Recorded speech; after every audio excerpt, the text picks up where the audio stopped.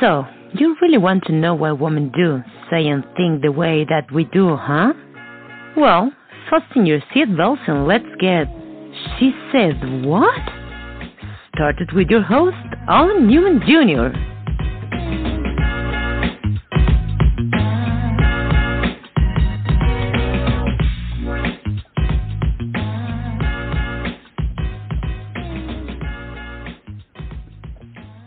Good evening. How everybody is doing out there on the She Said What? Welcome, welcome, welcome. Happy Wednesday, happy hump day. Of course, I'm your host, Alan Newman Jr. I am actually super excited for the conversation that we're going to have tonight. But before I introduce my guest and the topic for tonight, I just want to remind everyone who is listening, this show is all about the female's perspective and just what needs to be said to help build healthier relationships and bridge the communication between men and women.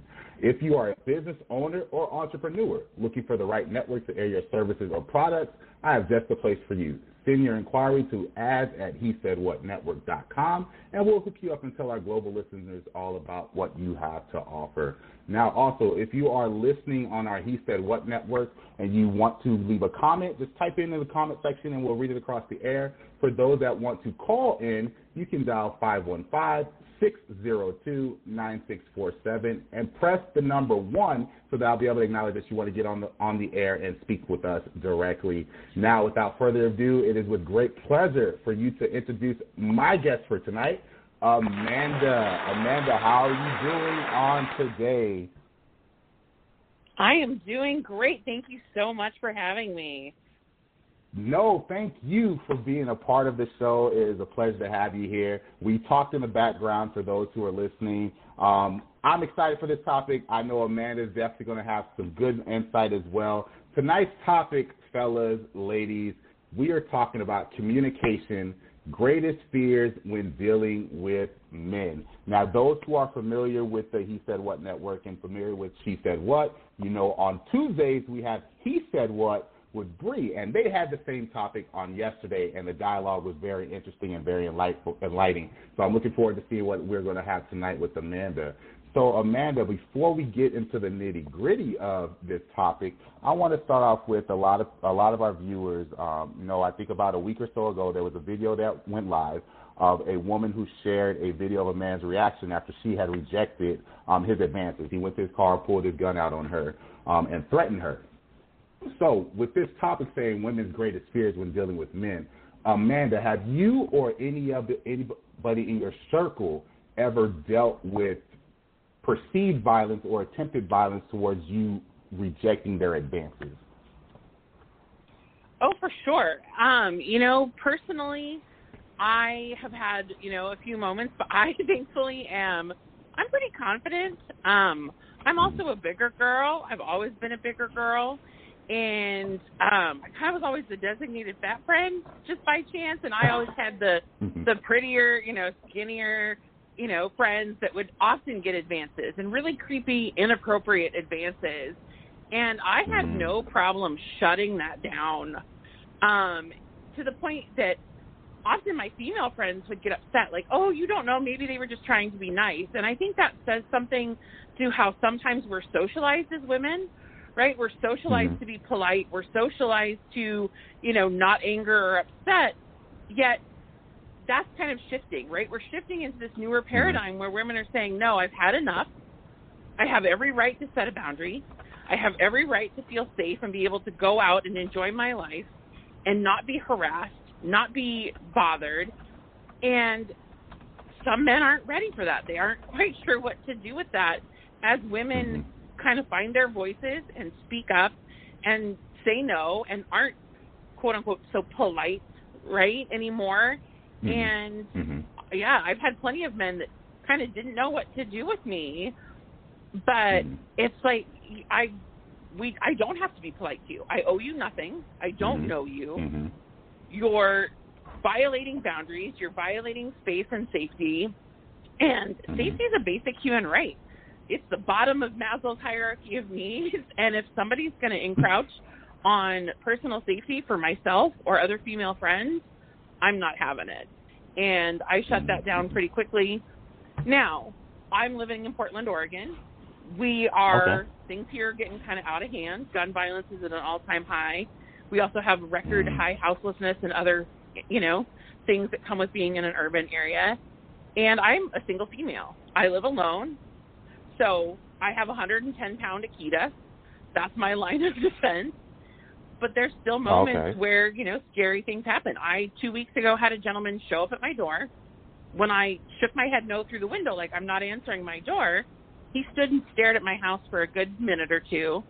And then when he finally went away, he kind of looked back as he was driving away as if to say, like, I'll be back, right? That menacing, like, So there's a lot of things that we as women have to deal with on all different levels. But now to fear having guns pulled on us when we're out just trying to enjoy a night with friends, that's terrifying. Wow, listening to that, it's funny because I feel like, and I know a lot of our listeners who are listening in could probably attest to the same thing. I have a lot of female friends and associates that have similar stories in regards to that, and it makes it really difficult for a lot of them to want to be approached outside in public or outside at events because you don't know if your life is going to be in danger based on your response. It just recently I was having a conversation with some friends about that, and literally a friend of mine was like, well, Alan, I mean, we got fears too. And I had to check him. I said, bruh, not once have I ever went somewhere in fear of my life that a woman was going to kill me or that a woman was going to beat me up or that a woman was going to kidnap me or a woman was going to sexually assault me because I said no to her. I never had that thought. I have a fear of getting hit by a car before I have a fear of a woman doing something to me to cause harm to my body. So it's very interesting because you are correct. The way times are changing, the way women are out there more, we as a society has been built in a way that women are just supposed to submit without any question. Yep. If a guy says something, you're just supposed to have your head bow and be like, oh, yeah, whatever. And that's not the case, especially if you haven't done anything to deserve that level of submit or respect. And equally, even if you're demanding respect as a man, you still have to give respect to a woman. Like, she still deserves respect at the end of the day. So hearing that, it is wild because it's not far-fetched. Like, I have a sister, I have a mom, I have cousins, and I've always thought about that with my sister when she starts dating. So I'm like, yo, I really don't want to have that situation where she calls me saying this guy is doing this and this guy is doing that or this guy is fine. Like, you literally have to play those scenarios in your head on how to handle it. Now, Amanda, when it comes to that, what is like, how for us as men, because of course I know a lot of my listeners are saying, well, you know what, Alan, I'm the nice guy, I'm not that guy. So what as men, what can we do to make you guys feel, to alleviate the pressure or the fear that you may have in us approaching you? Should we, I tend to tell people, if you approach a woman, approach her in an area where she feels safe. Approach her in an area where there's plenty of witnesses that she doesn't feel like she will be harmed. But unfortunately, like that video that we talked about, that was in a public forum, and he went and got his gun.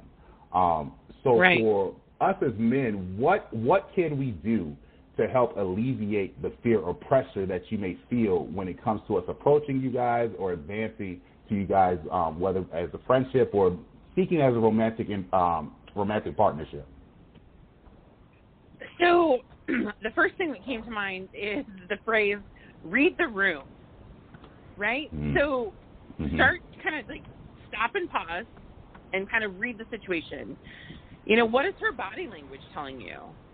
Is she got her arms crossed? Is she engaged with friends in conversation and laughter and that kind of looks like it's a closed bubble? Or are you in a parking garage and she's alone and she's hustling to her car? It's probably not the best place to try to holler at somebody. Exactly. Her immediate response is going to be, this person has possibly the intention of causing me harm.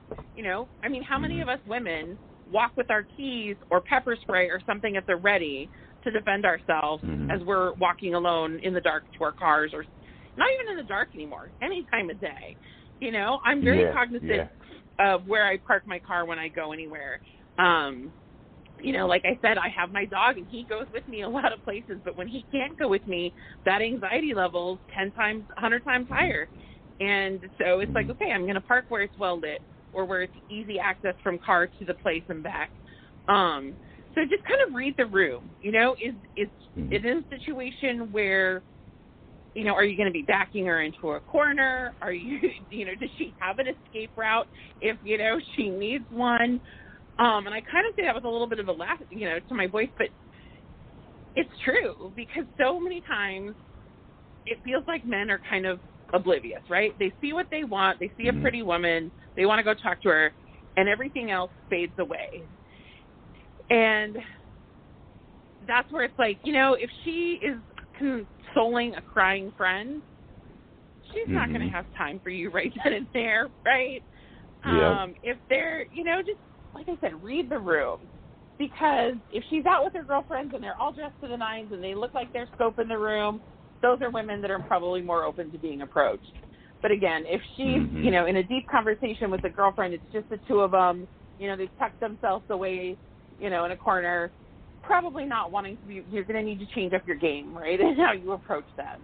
Maybe that's where you, like, send a drink or, like, ask the waiter to go see if they can take a drink order for them, right? Never, like, assume and send the drink. I always, culture of consent, right? You know, start to think about those things when you go to make that approach. And just, again, putting yourself in that woman's shoes. You know, if you were sitting there consoling a buddy who just had a loss or his wife left him or something horrible happened, you know, how interruptible are you? If you are literally backed into a corner and you can't get away, how receptive are you going to be to being approached? You know, those kinds of things. Exactly. So that you can kind of assess the situation, because I think that's where, you know, we as women, we're constantly doing that. Not only for our own safety, but just because of how we're hardwired. Because literally there's parts of our brain that are bigger that do those kinds of things just by nature. And we also are better at reading and using facial expressions, paralanguage, which is tone, pitch, speed of speaking. We also take up space differently.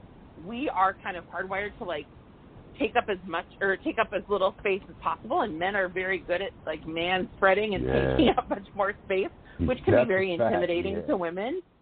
And, you know, like, how close women and men are, like, differs in how comfortable you are in getting close in conversations. So just kind of taking those things into consideration as you approach someone would be my best recommendation.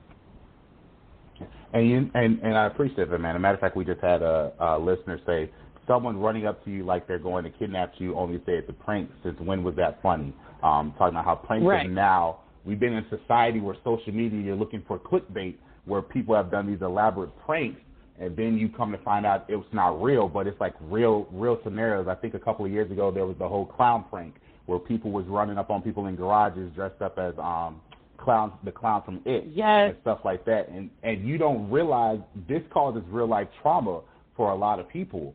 And like you said, when it comes to men and women, it adds anxiety for women.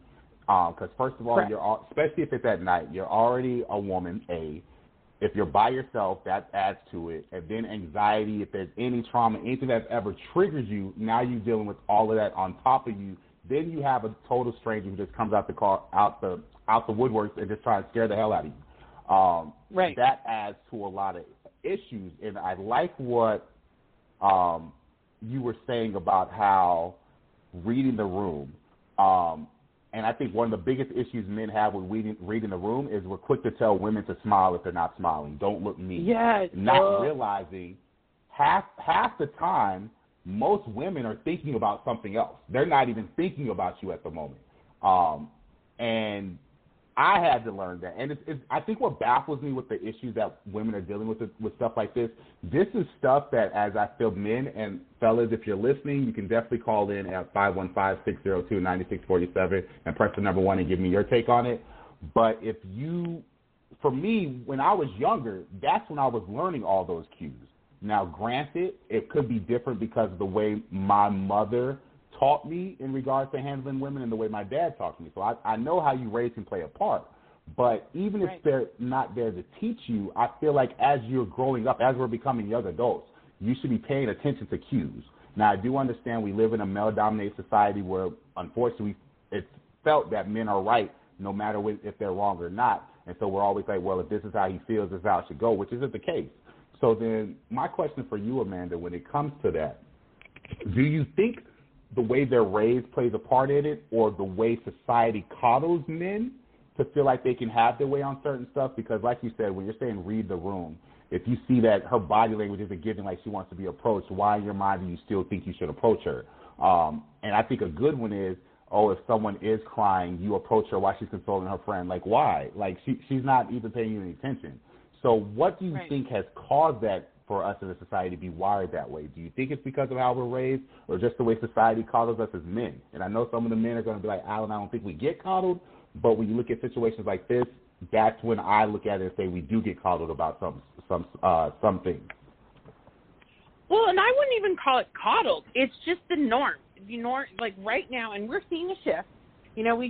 I don't know how into astrology you are. I'll try to keep some of that to myself. But, like, we just entered the age of Aquarius, right? And some of that's going to bring some paradigm shifting. And the paradigm shifting that we're seeing, the old paradigm was rooted in very masculine traits, patriarchy, misogyny, those things that instead of, I wouldn't call it coddling, but just normalized and made that masculine socialization the norm. It made it acceptable, right? So unless somebody grew up in a house full of women that taught them otherwise, right, that's just how they were socialized. We see it in media. We see it in everything. It shows up everywhere. So many ways that it's just so pervasive that there's no escaping it unless, again, in your home, how you're raised pushes back against that normal socialization happening in our patriarchal, misogynistic society. My difference is I was a daddy's girl and a grandpa's girl. Okay. So for the first few years of my life, I grew up around masculine energy. Hence why I have no problem shutting a man down and, like, standing up and kind of holding my ground, because I was taught that I didn't have to put up with that kind of stuff. Yet at the same time, there was this other side where I would watch my grandpa and my grandma, like, and they didn't have the best relationship, right? My dad and my mom didn't always have the best relationship. So I did watch these relationships where there was abuse and these things happening. And so I watched my grandma kind of submit to some of it, my mom kind of submit to it. But then my mom took a stand at one point and actually separated from my dad for a while, right? So I watched this woman kind of stand up and say, no more. Like, I'm not going to put up with being treated this way. I'm not going to put up with your crap. And they were able to reconcile and spent the rest of, they were together until my dad passed away. And so I kind of got both sides of it, right? Like, I got the masculine energy from my grandpa and my dad and kind of got told to, like, not, put up with that and stand up for myself, while at the same time watching them perpetuate that patriarchal, misogynistic, abusive BS. And it's like, okay, this is really quite confusing. But I think what matters most is, again, how you're nurtured. And I read a great book many, many years ago, because I used to nanny and teach preschool and do a lot of that kind of early childhood and family work. And inevitably I always ended up with families of boys. And I found this book called Raising Cain, and it's all about the emotional life of boys and, like, helping young boys be raised with more emotional intelligence and kind of gain some of those skills, because that's often what we lack in our society is that emotional intelligence, those kind of feminine traits as they've been dubbed, right, which then makes them things that we don't want our boys to feel that way or have those, display those traits. And so I think, as we shift into this new paradigm and see more people gaining more and more awareness around emotional intelligence and, like, communication styles and bringing that into the homes more, hopefully. I know plenty of people raising amazing young men that are very different than, 20, 40 years ago. So I think a lot of it has to do with, just we need to shift society and what society says okay, so that when a man is turned down by a woman in society, I was turned down, I'm going to walk away, versus going to his trunk and pulling a gun. And then having him think that's okay, right? Exactly. And that's where society has led us. And I'm hoping that change, that shift into the new paradigm continues, because that new paradigm is going to honor and respect a lot more of the feminine traits, and it's based more in like cooperation and collaboration versus control and dominance and hierarchy. So that's where I hope we continue to move as a society, because I think we'd see a shift in, I mean, if we want to look at a family systems, right, or even just a systems perspective, I think that if we saw that shift in our society, it would change how things are done in schools, especially like, oh yeah, you walk into any school, detention room or disciplinary room, how many of the students in that room are male versus female? Probably 80 to 90%, right? How many, like, our incarceration rates, all those things, right? So we want this shift in our society, and we want this shift in our society not only for the safety of women, but just for the well-being and the betterment of our humanity. Yeah, man. Wow. You hit so much on that topic for this. Once again, for those who are listening, you can call in at 515-602-9647 to speak to Amanda and myself as we talk about greatest fears when dealing with men. If you're listening off of the He Said What radio network, that's hesaidwhatnetwork.com. You can type in your comment in there, and we'll read that on the air. Amanda, the dialogue and the information you gave, it's so important and it's so true. I do have a question. Piggyback off of, because you were talking about the dynamics of your mom and your grandmother and your father and your grandfather. My question to you would be, why do some women who go through abuse stay because of fear of being do some women stay in an abusive relationship because of fear of being alone? And the only reason why I asked that question is at my second job this past weekend, we had a domestic disturbance.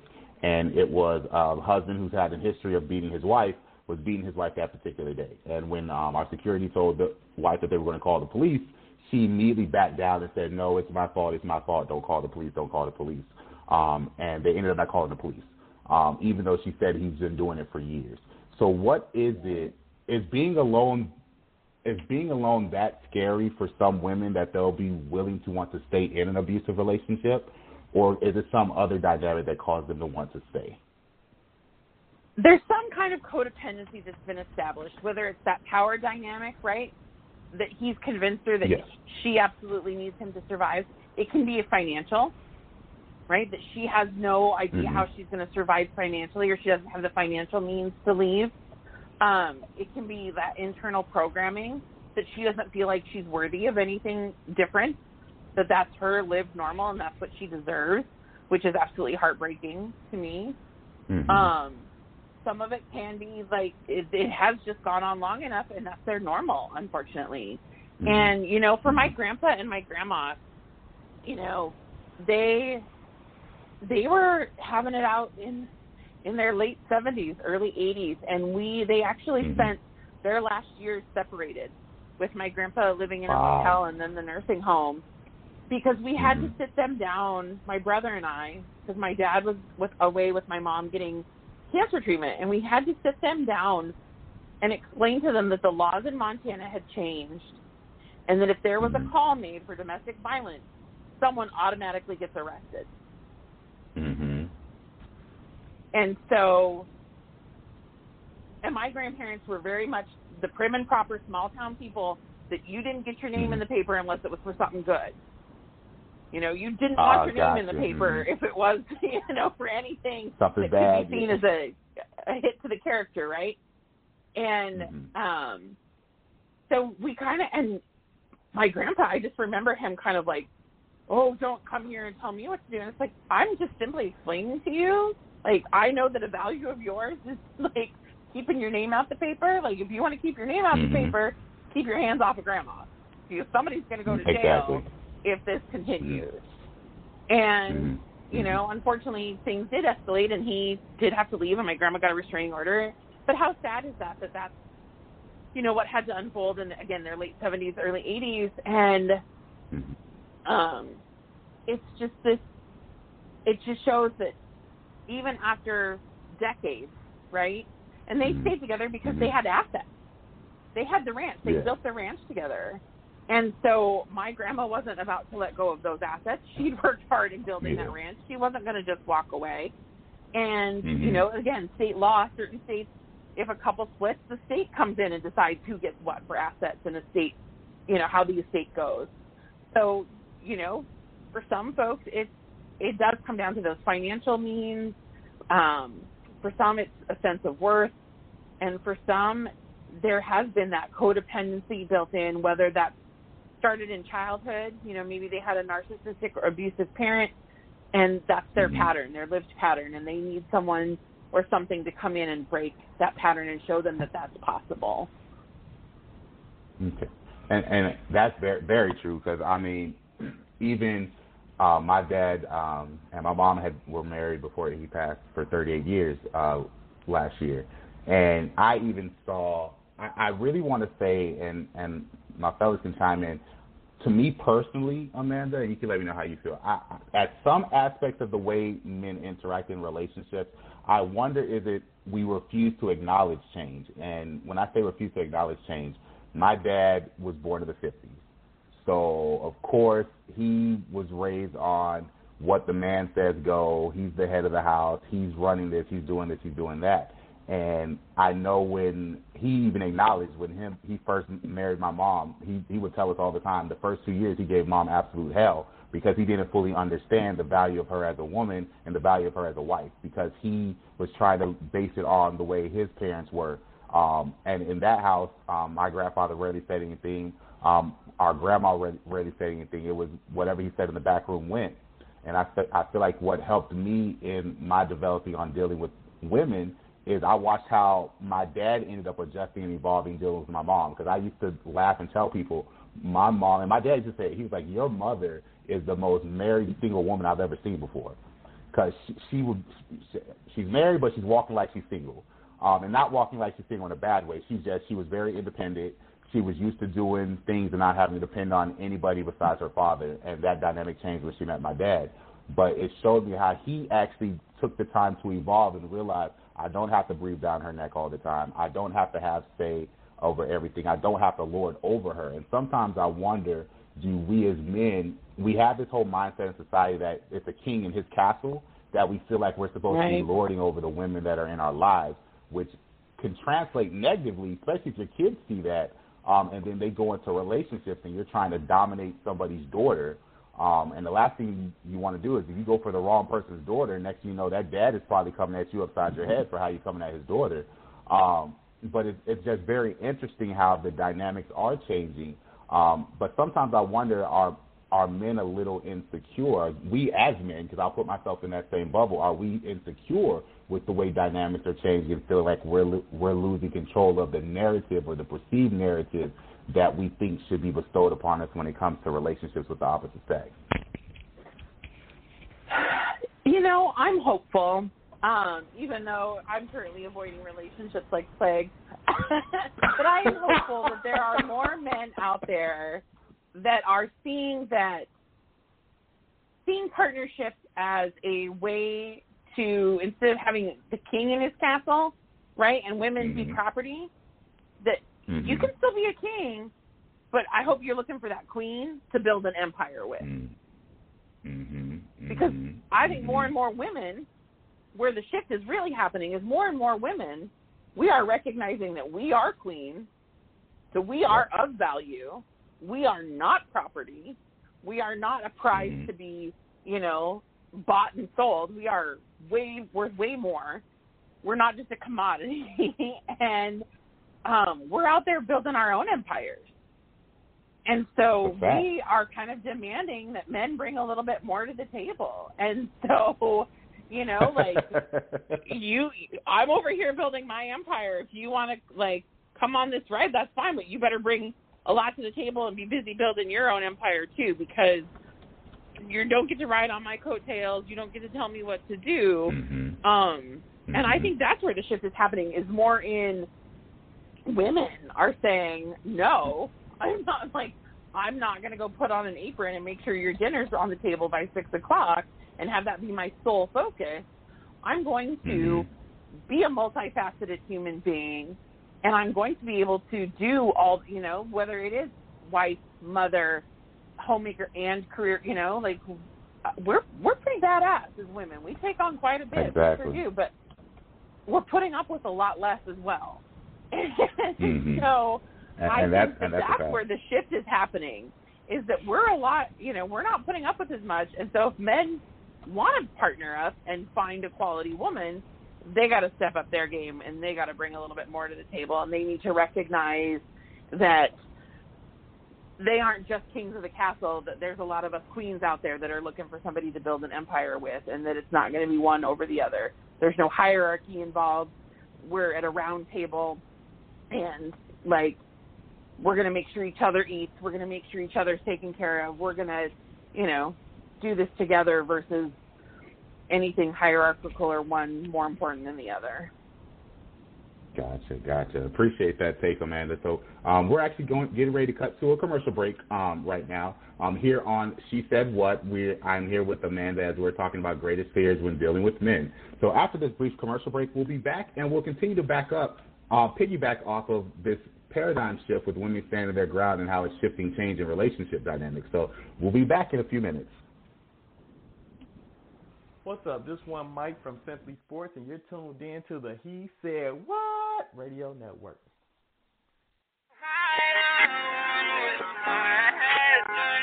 Let me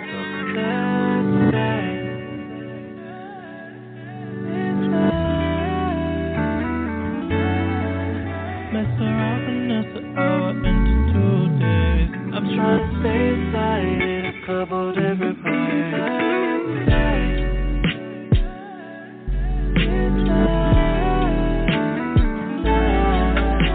My eyes seeing blue shades of purple rain. I know the look on your face 'cause you feel the same. What if we don't go? No ever 24 hours. Wanna love you real slow. I'm trying to water your flowers. Don't want no distraction, just satisfaction. You start that action. Baby, I don't wanna go nowhere. Everything I need right here, baby, stay right there.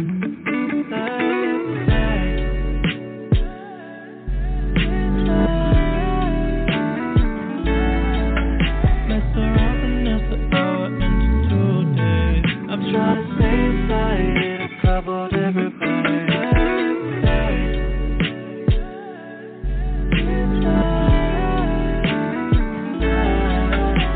My eyes seeing blue shades of purple rain. I know the look on your face 'cause you feel the same. I can feel your desire burning through your fingertips. You're on fire. Ain't no cloud inside that room, but you gon' feel some rain. And before we leave, we gon' be glad we came. Being with you feels like heaven on earth. Not a second I come back and 'cause you love me first.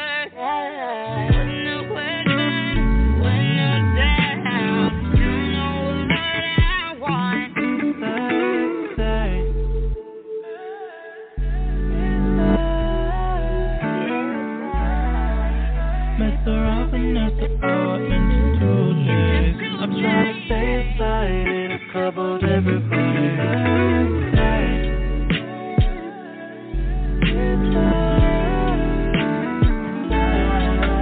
Close my eyes, seeing blue shades of purple rain. I know the look on your face 'cause you feel the same. Stay inside.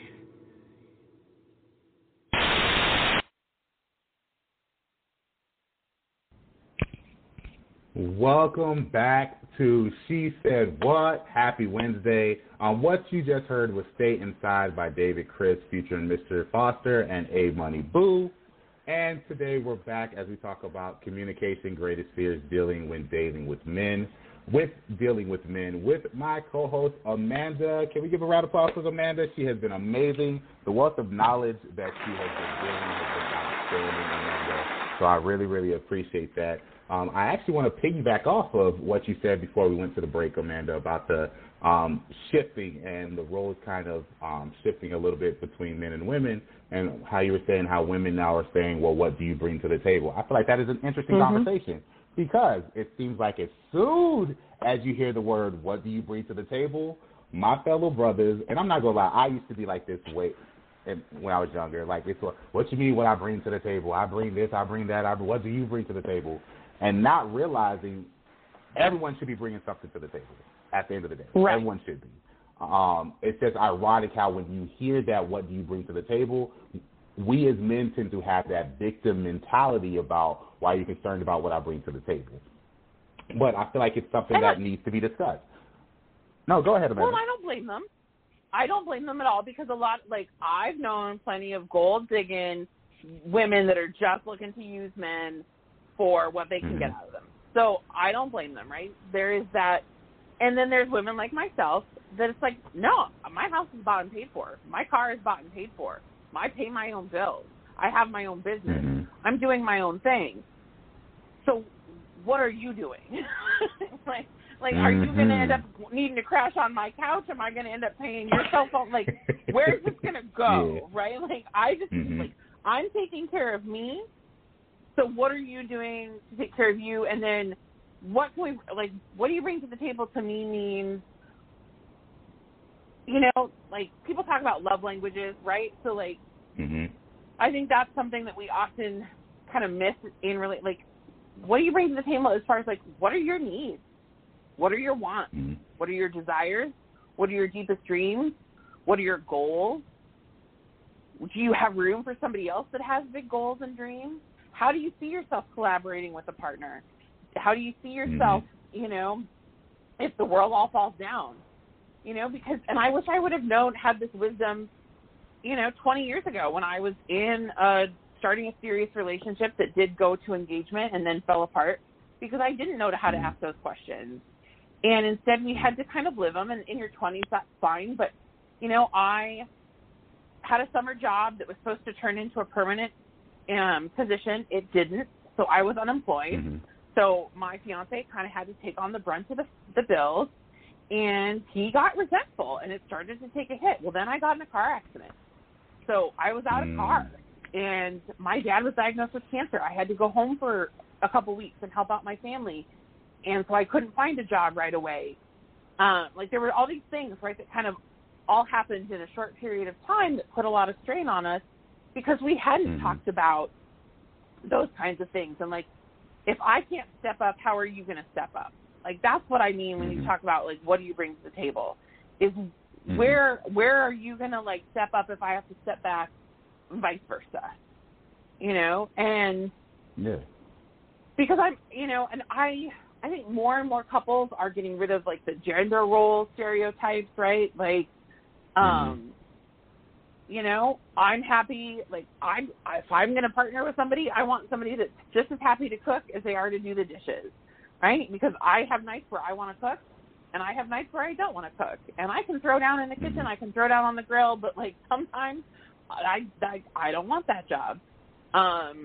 Same with laundry, same with anything else, right? Like, I think more and more folks are looking for the breaking away from the gender stereotypes, the gender norms, and just want more equity in that partnership and conversation around what that looks like. So for me, when I say they've got to bring a lot to the table, it's they've got to be ready to have those conversations. They've got to be taking care of themselves because I'm over here taking care of myself. And then how do we take care of each other together as a couple and move forward? I like that take. And that is something that I think, unfortunately, a lot of us don't learn until later in life, which I'm starting to know if that's a trend with a lot of us, is those questions that you should be asking when you're dating, you're not asking those questions until you probably got burned so many times that now I kind of chuckled to myself when you had said that right now you kind of avoid dating it like the plague. Because ironically, when you figure out your worth and what you want to do in life, like now you have little patience for anything crazy. Like if you're about to come in and flip my world upside down, not for the better, I'll flip my house upside down by myself. I don't need you here to add to that at all. So when you said that earlier before the break, that definitely made me laugh because it's very true. Like, I'm not about to have you cause all this commotion and stuff when I can do it by myself, and at least I know I'm the reason for it, not because of you. And with that, Amanda, I do have a question because you're saying about having to communicate, making sure that you're setting the correct expectations towards each other when you're talking about what you bring to the table. Do you believe, like, if you articulate what you need to say to us as men, do you feel like we won't understand because of our inability to relate as a woman? Because I do have some friends of mine that are women that say, well, I just feel like men just aren't going to understand because they're not me. They're not a woman, so they're not going to get it. Do you think that's a realistic fear, or do you think women are not giving men enough space to actually show that they can understand without being a man? I'm sorry, without being a woman. It's a realistic fear, and part of that is honestly based in biology. Our brains are different. There are parts of women's brains that are bigger than men's brains, and those parts that are bigger house things like communication and emotions and those kinds of things. And so we as women, we communicate very differently than men anyhow, right? And I just also want to say, like, we're talking very, like, men, women, very, you know, gender, that there's a binary here. And I know that there's very much a spectrum these days. Yet for the sake of this conversation, we're kind of sticking with the binary. But females, like, females have a rapport style of conversating, and men have a report. So men are analytical, they're fact-driven, they lead, you know, they're not the big storytellers and metaphors and those kinds of things. They are very kind of, like, direct, and they want to solve a problem and be done. Like, and whereas women, they want to establish connections, and that's how they negotiate relationships, is in this rapport-building conversation. And so we fear that because we know that difference exists, right? Whether we know what to call it or not, we know that difference exists. So we legitimately have the fear that because of our innate difference in style of communicating, that when we come to a man, that we're either going to have to bend and shift and change ourselves, or we aren't going to be fully received and understood. And again, more and more women are, at least I'm hoping so, this is the movement I'm starting to create, and this is the work that I do, is to help women be authentic and aligned and fearlessly and unapologetically, like, you know, who they are at their core, so that they don't have to bend or shift or make excuses, right? That they find their voice, they speak their truth 100% of the time. And so I know for me, like, I do fear that men aren't going to understand, because I kind of come in at a little bit of a different level. And because I do, you know, I'm an advanced EFT practitioner. EFT stands for Emotional Freedom Technique. I am trained in different ways of communicating and, like, have pretty high emotional intelligence. And sometimes, you know, I don't want to solve a problem.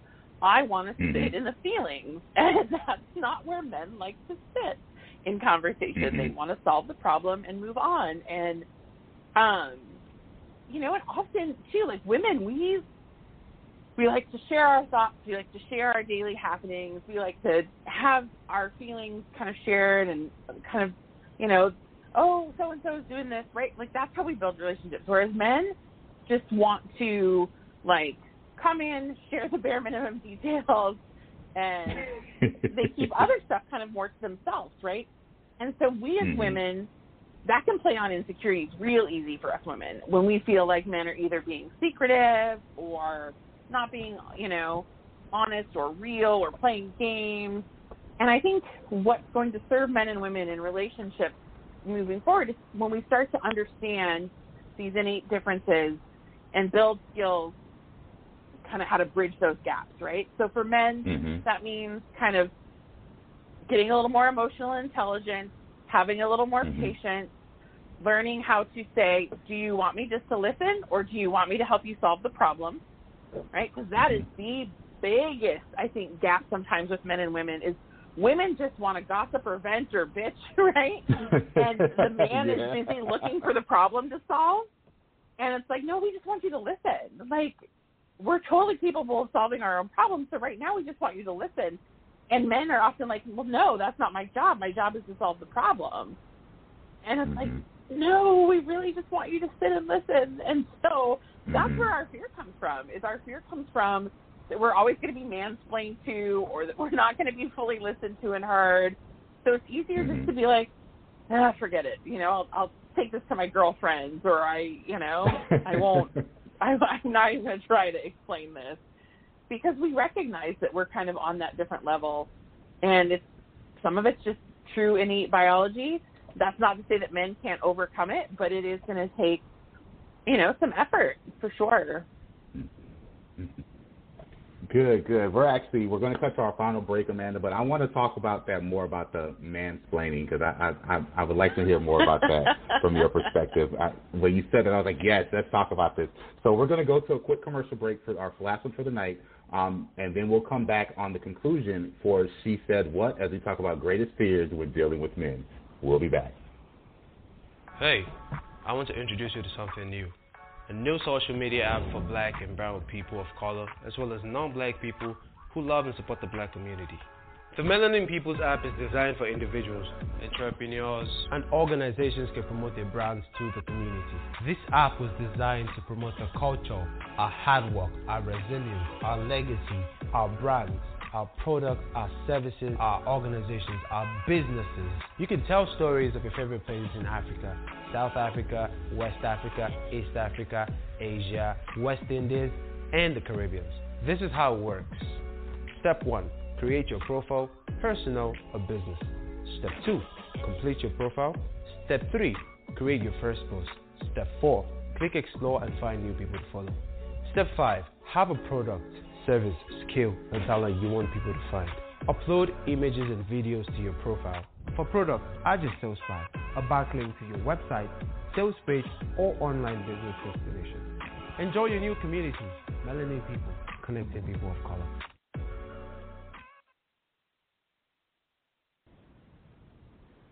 Good evening. Welcome back to She Said What. Of course, it's your host, Alan Newman Jr. And on tonight, my co-host was the lovely Amanda. We were talking today about greatest fears when dealing with men. For those that are listening and want to have a few words or a question, dial 515-602-9647 and press the number 1 so that we can acknowledge your call. If you're listening on our website, the He Said What Radio Network, just type in your question or comment, and we'll read it on the air. Amanda, we actually have someone who has a question for us, and it is, okay. Why are women not okay with being single or not having children and just enjoying a man's company? They always want to go to the next level without letting it naturally happen. Interesting.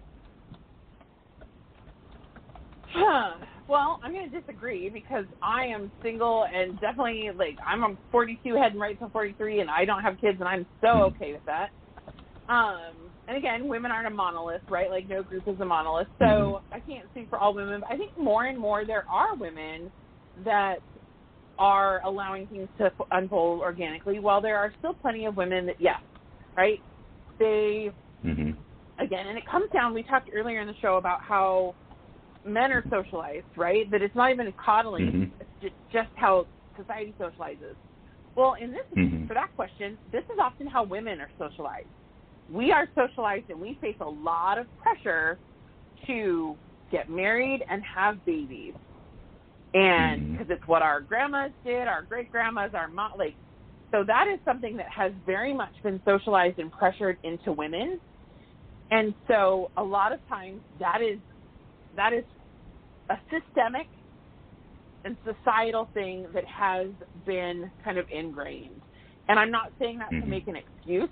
I'm saying it because it is. Again, it's that biological thing that kind of women have been hardwired to be the mothers, to be the nurturers, and that we want to do what we can to keep a partner around if we're going to be a mother, because family survival and success rate is better with a partnership. Again, it's that kind of caveman reptilian brain thinking that we still have, right? Like our brain stems have not evolved that much since prehistoric times. So, and then society has just reinforced that of no, you want to get married and you want to have a baby. And look at, there's Say Yes to the Dress. There's all those different, there's The Bachelor, there's Bachelorette, right? We are inundated as a society that's the norm, that we are, supposed to get through school, whether that's high school or college or whatever that looks like, and then you find your husband and you get married and you have babies, and then that's success, right? And there are more and more of us that are like, no, that doesn't define us. That isn't how we define success. That isn't the lifestyle that we want for ourselves. But the bigger picture is that is how we have been socialized, and again, society just continues to reinforce it with those things, like I gave the examples of the shows and stuff like that. Like, so it continues to be reinforced. So until we stop reinforcing that ideal, we're not going to change that. So again, just like we need to stop reinforcing masculinity and allow those behaviors that are harmful and make it dangerous for women, we also need to make more space for women to feel like they have other options than pressuring men to be married and have babies and start families. That's a good take. And I also wonder, because I'm kind of playing his question over in my head as well, because he's saying just let it happen naturally. I mean, it takes two to tango. It definitely takes two to tango. I want to put the children all on the woman, because one thing I hear everyone talk about, well, condoms suck, birth control suck, this suck, I want to go raw. I mean, you go raw, you get pregnant, that's on both of you. Right. So I don't want that to feel like that's just on the women when it comes to children like that. Now, I definitely get the question about women not being okay with being single. But just to play devil's advocate, like you said, if you look at today's generation, there's a whole lot of women now that are like, yo, I can rock by myself. I got me a maintenance man. I laughed the first time a friend told me that. She's like, I got me a maintenance man who's on call when I need him, and I'm single and I'm cool with that. But the funny thing is, I think my question for us to the men then, are you going to be okay with that if you have that one particular woman in your life who she's just, as women say, men say, we're just going to see where it goes? How would it feel when the shoe's on the other foot and she's telling you we're going to see how it goes? And now you're sitting there like, man, I done fell for this girl. And she's like, we'll see how it goes, because I don't know if this is what I want. So I think, like, that was and for the person who asked that question, that's an amazing question. But I also think we have to kind of look at it from two different perspectives, because sometimes there's a saying, be careful what you ask for, because you just might get it. And the last thing you want to do is get that one person who she lays it down, she's all of this, and now you're like, man, you know what, I didn't think I wanted to get married, but I think I want to now. And then you bring it up to her, and she's like, yeah, no, that's not for me. Right. So that was definitely a good question. It's definitely something to chew the fat off, like my dad used to say, in regards to that. Well, and go ahead, Amanda. Yeah. I'll say one last thing on that one. I think there's also a lot of women, again, we live in a society where women have also, and it's changing and it's shifting, and that's the work that I do. I help women, believe in their badass selves. But there are, unfortunately, those women that have been socialized and kind of made to believe that they need that partnership, they need that to be successful and survive, and they also have been burned or hurt or scorned or used, and so they're looking for that reassurance, that, that kind of like, hey, I need you to, reassure me that I'm loved, that I'm safe, that I'm okay, that I'm worthy, that I'm of value. And that's where, again, we as a society need to have a shift in how we raise our young women to be confident, to be secure and independent, and to know that, you don't have to have a partnership to be worthy and of value. But I'm not sure men are ready for that either. Again, be careful what you ask for, right? Because if we raise all of our young women to be independent, and not need a man, then what you going to do then? And it's very true. And I feel like you see that especially when two-parent households, because I saw with my dad, with my sister. He used to always say, I want it to be that when she's grown, she has her own house, her own car. So if any man sits there and talk about this, what I have to offer, she can say, well, you got to come with something better than that. And then it becomes an interesting, it comes like a power struggle, because now it's like, guy comes because he's been told you got to have all this stuff together in order to get the love and affection and to garner that woman to you. But you have all of that, and now she has all of that, and she's looking at you like, yeah, bro, nah, that ain't it. That's not enough. Like, what else you have? So it's very interesting when hear the dynamics. Like, we as a society, like, it's so many things that have to be unpacked and misconstrued and untangled when it comes to relationships and it comes to the dialogue between men and women. So, I mean, you make very good points on that. And my final note, Amanda, before I have you go ahead and tell everyone how they can follow you and any future projects you have, with the mansplaining, how do women truly feel about the mansplaining? Because women always say they do not like it, and either our ears are clogged or we have certain women in our circles that are telling us that they like it, even though we're hearing a majority of other women saying that is not something that is appealing to them. How do you really feel about mansplaining when it comes to issues that you deal with as a woman? Because I feel like that's when mansplaining pops up, is whenever we're talking about something that solely women would understand because they are women. Right. I definitely don't like it.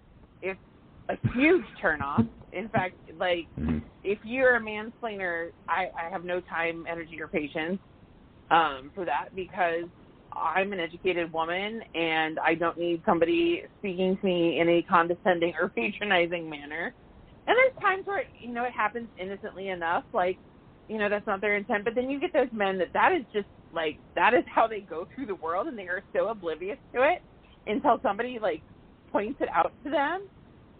But we as women, like, we face it in the workplace, we face it at home, we face it in, you know, friendships, we face it so many places.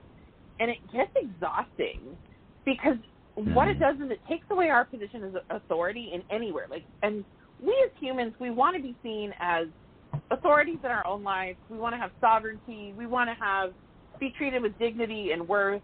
And what happens when we as women face continual mansplaining, it chips away at that. And it's really frustrating.